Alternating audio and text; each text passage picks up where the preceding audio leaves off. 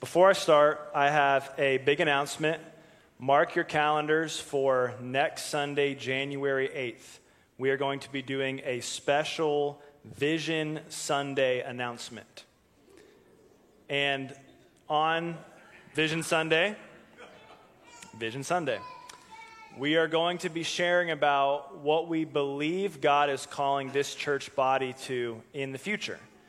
And we've been hearing the Holy Spirit speaking on a variety of related topics to leadership, but also to on all levels, leadership and volunteers and non-leaders and every place in the church. And so we're really excited to share this with you. Van and Lori and myself and Wilson and Jordan are going to be up to talk about it. You don't want to miss it. Be here next Sunday for Vision Sunday. With that said, go ahead and turn your Bibles to Matthew chapter 8. We're going to be reading verses 1 through 4 and talking about it today. The title of my message is The Healing Ministry of Jesus.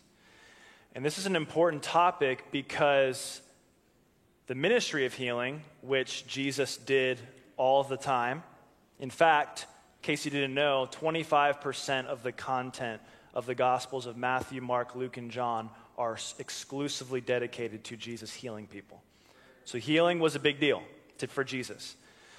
But Jesus' expectation wasn't just that we would know that he healed in ancient days and be inspired from that, but that we would actually continue that ministry of Jesus, that the body of Christ would continue the ministry of healing. And when I say the body of Christ, I really hope you don't think, oh, so that means that churches need to make sure that they are doing healing ministries that church attendees can be a part of. Yes, we should be doing those things. We have some great ones here at this church. But the ministry of healing is for the whole body of Christ to participate in on a daily basis. Not just the staff, not just the leaders, all of us. We have been assigned the ministry of healing. You, specifically you, have been assigned to be a part of that. And maybe some of you know that, you've done it. I think this morning what God wants to do is re-inspire you to engage with that ministry. Others of you might be like, I would have no clue where to start in praying for someone to be healed and in participating in Jesus' healing ministry.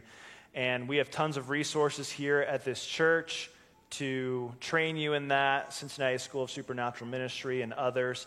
But also, I just want to tell you, it is so much simpler than you probably think it is. It is so much simpler. Really, read what Jesus did and go do it yourself.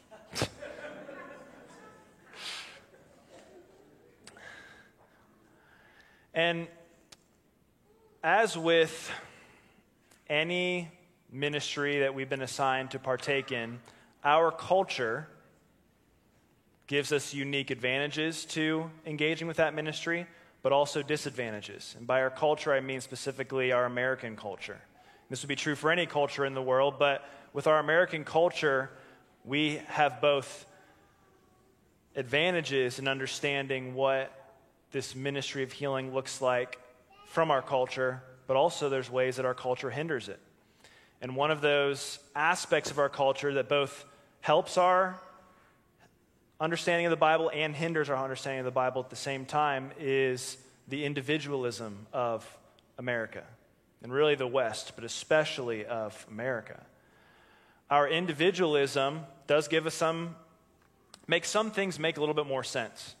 So I've traveled to Africa a few times, and one of the hardest things to do when you're ministering to people in Africa is to convince them that, like, you as an individual have the Holy Spirit in you and can do all the stuff that all the prophets and men of power that you admire can do. It's a much more communal, less individualistic culture, and so thereby individuals have a harder time grasping the idea that the Holy Spirit lives in me, not us, but me. And so in America, we don't have that obstacle. We understand that pretty well. Oh yeah, Holy Spirit lives in me. I'm a powerful individual. I can do great and amazing things. But our individualism, it also harms our ability to understand the ministry of Jesus. You see, We love ministries that we can do ourselves. We dislike ones that require community. In America, we like it that we can go and pray for an individual and see them healed.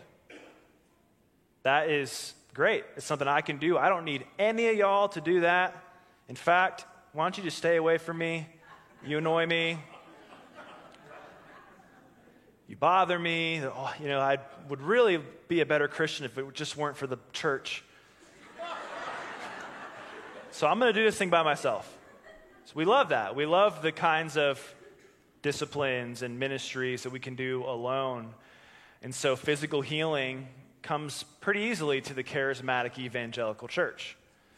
Then you start talking about stuff like inner healing or emotional healing, and we still like it because, you can still do that one-on-one, but really a person experiencing healing in their emotions and in their mind is much better done in community than just with an individual one-on-one.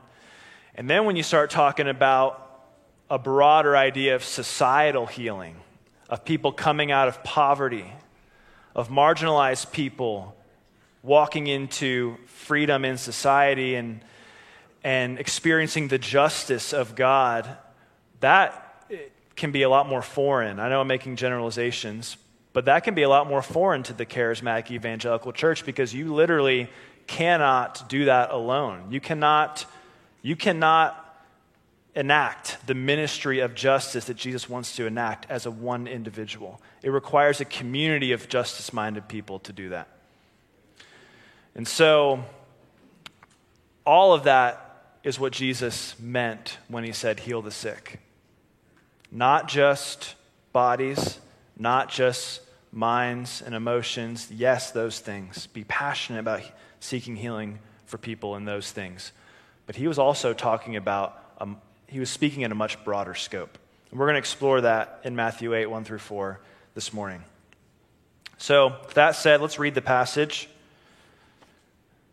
This is Jesus healing the man with leprosy.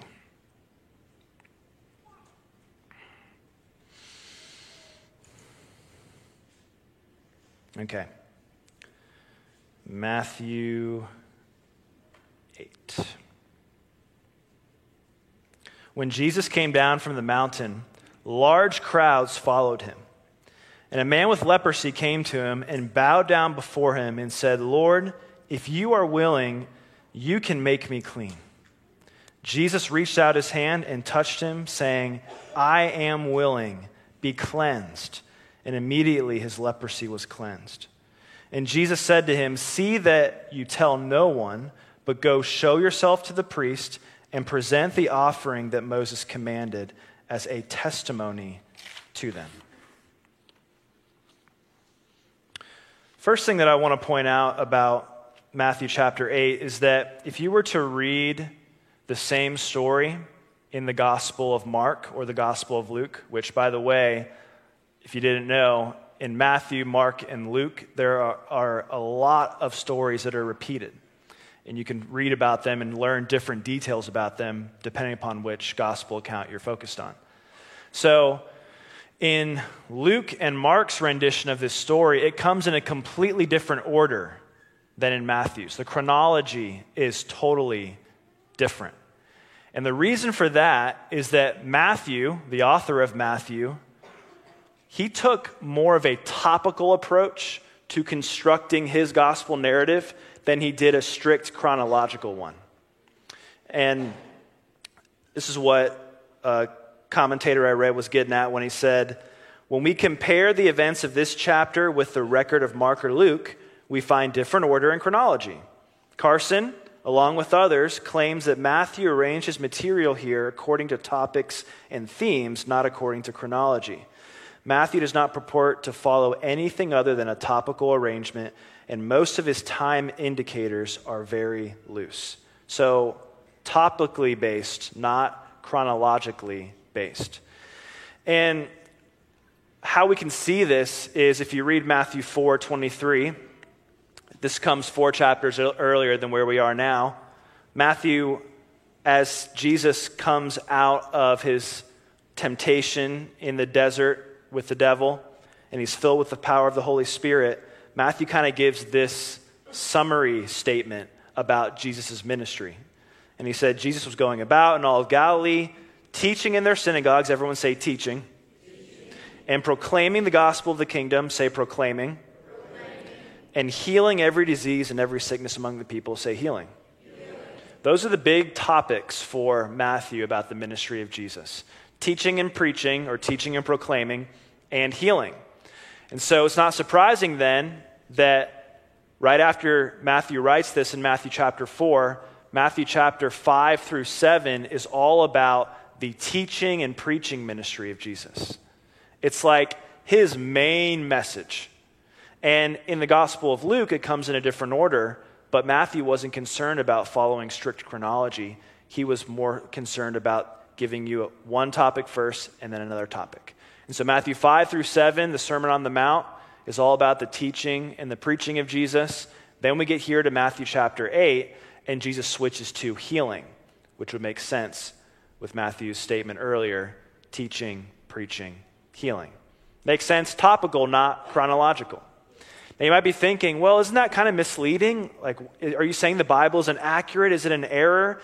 And I understand why you might ask that question, but to these ancient readers, that would have been a question that would have made no sense.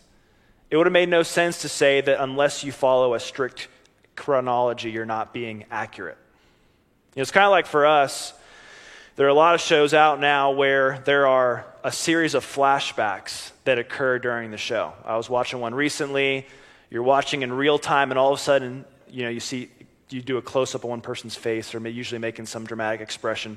Go back 40 years, and you get to watch a flashback. You get to watch a scene of them from 40 years ago.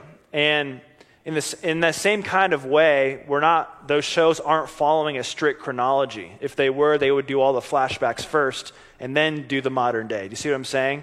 But we wouldn't look at that show and be like, wow, what an inaccurate portrayal of the story. In the same kind of way, the way the gospel writers wrote, if they decided they wanted to organize around topic rather than strict chronology, it wasn't something that would have been viewed as inaccurate or bending the truth or anything. And so I tell you that just so you understand that, but also critics of the Bible oftentimes will say things like, well, if you read the gospel accounts, they all are in different orders, and it just shows that it was written by men, and that just shows that it's errored. And yes, they were written by men, but it doesn't show that it was errored because it was a normal practice in the literary practice of the ancient day. So, we read about the teaching and preaching ministry of Jesus, and now we're at the healing ministry of Jesus. And that's really important for another reason. You see, this is the first account of a specific healing that we read about in the Gospel of Matthew. We've read earlier that he healed many who were sick, but we never got to see a specific healing example until now in Matthew chapter 8. That, combined with the fact that Matthew arranged his letter topically, tells us that this particular healing that we're going to focus in on was prototypical for the healing ministry of Jesus in general. Meaning, the values and the priorities that we see in how Jesus healed the leper should inform us as to what the values and priorities of his overall healing ministry was. And therefore, the values and the priorities that we should have. It's a prototypical example. If we are serious about continuing in the ministry of healing that Jesus gave us, we would be very wise to continually come back to this particular example and the few that follow it that we'll get into in following weeks that give us kind of like the overall heart and values and priorities of Jesus' healing ministry. So with that said, let's take a deeper look at it. We read initially that large crowds followed Jesus. And so, in today's world, if you want to follow someone, that means you follow their social media page. And you can follow a bunch of different people all at the same time that you want to be influenced from. This is a new career that exists now in the world, social media influencer. And it's not that hard, really. My sister-in-law has become a social media influencer on accident. It's just something that's happening in our current world. And so you can have multiple different social media influencers that you follow. But back in Jesus' day, you could have one that you followed. And by follow, you don't mean you click something on your screen. You literally walk around with them and follow them. And so Jesus it says large crowds were following him. What does that mean? That means like hundreds, probably more like thousands of people are following Jesus, just walking wherever he goes, competing to try to get to the front of the pack so they can hear what he's saying. They can hear the conversation that he's having with the 12 so they can make sure they see the next miracle that he performs. So he's got all these followers, and then comes this man with leprosy who begs to get Jesus' attention to heal him. And how we need to understand that is like there are probably hundreds of people trying to get Jesus' attention for some reason or another, to answer a question, to get him to do something for them. But Jesus notices this one man with leprosy. And what it tells us is that the ministry of healing is fundamentally personal. It's not a ministry that is done primarily to crowds, although it is done to crowds. Jesus does heal crowds, but it's a fundamentally personal ministry. Healing is me to you. It's done to the one. And the reason that's significant is that you might follow Christian leaders, and there might be Christian men and women that you look up to, again, probably on social media or something, and they're doing ministry to large crowds of people, either physical crowds at events or, crowds on social media. And we can begin to think, wow, they're really doing what God has called them to do. I'm just meeting with this one person for coffee once a week. I'm really not doing a significant ministry in the kingdom. No, the one person for coffee during the week is the fundamental model for the ministry of the kingdom. The crowds, that should happen, and it's good that happens, but the one-on-one, the personal, the me to you is paramount. And even, our beloved Micah Turnbow here, who's got crowds of people that follow him on social media. If you knew Micah, you would know that during his week, he's having lunch with people, mentoring them one-on-one, taking people out and doing evangelism with them.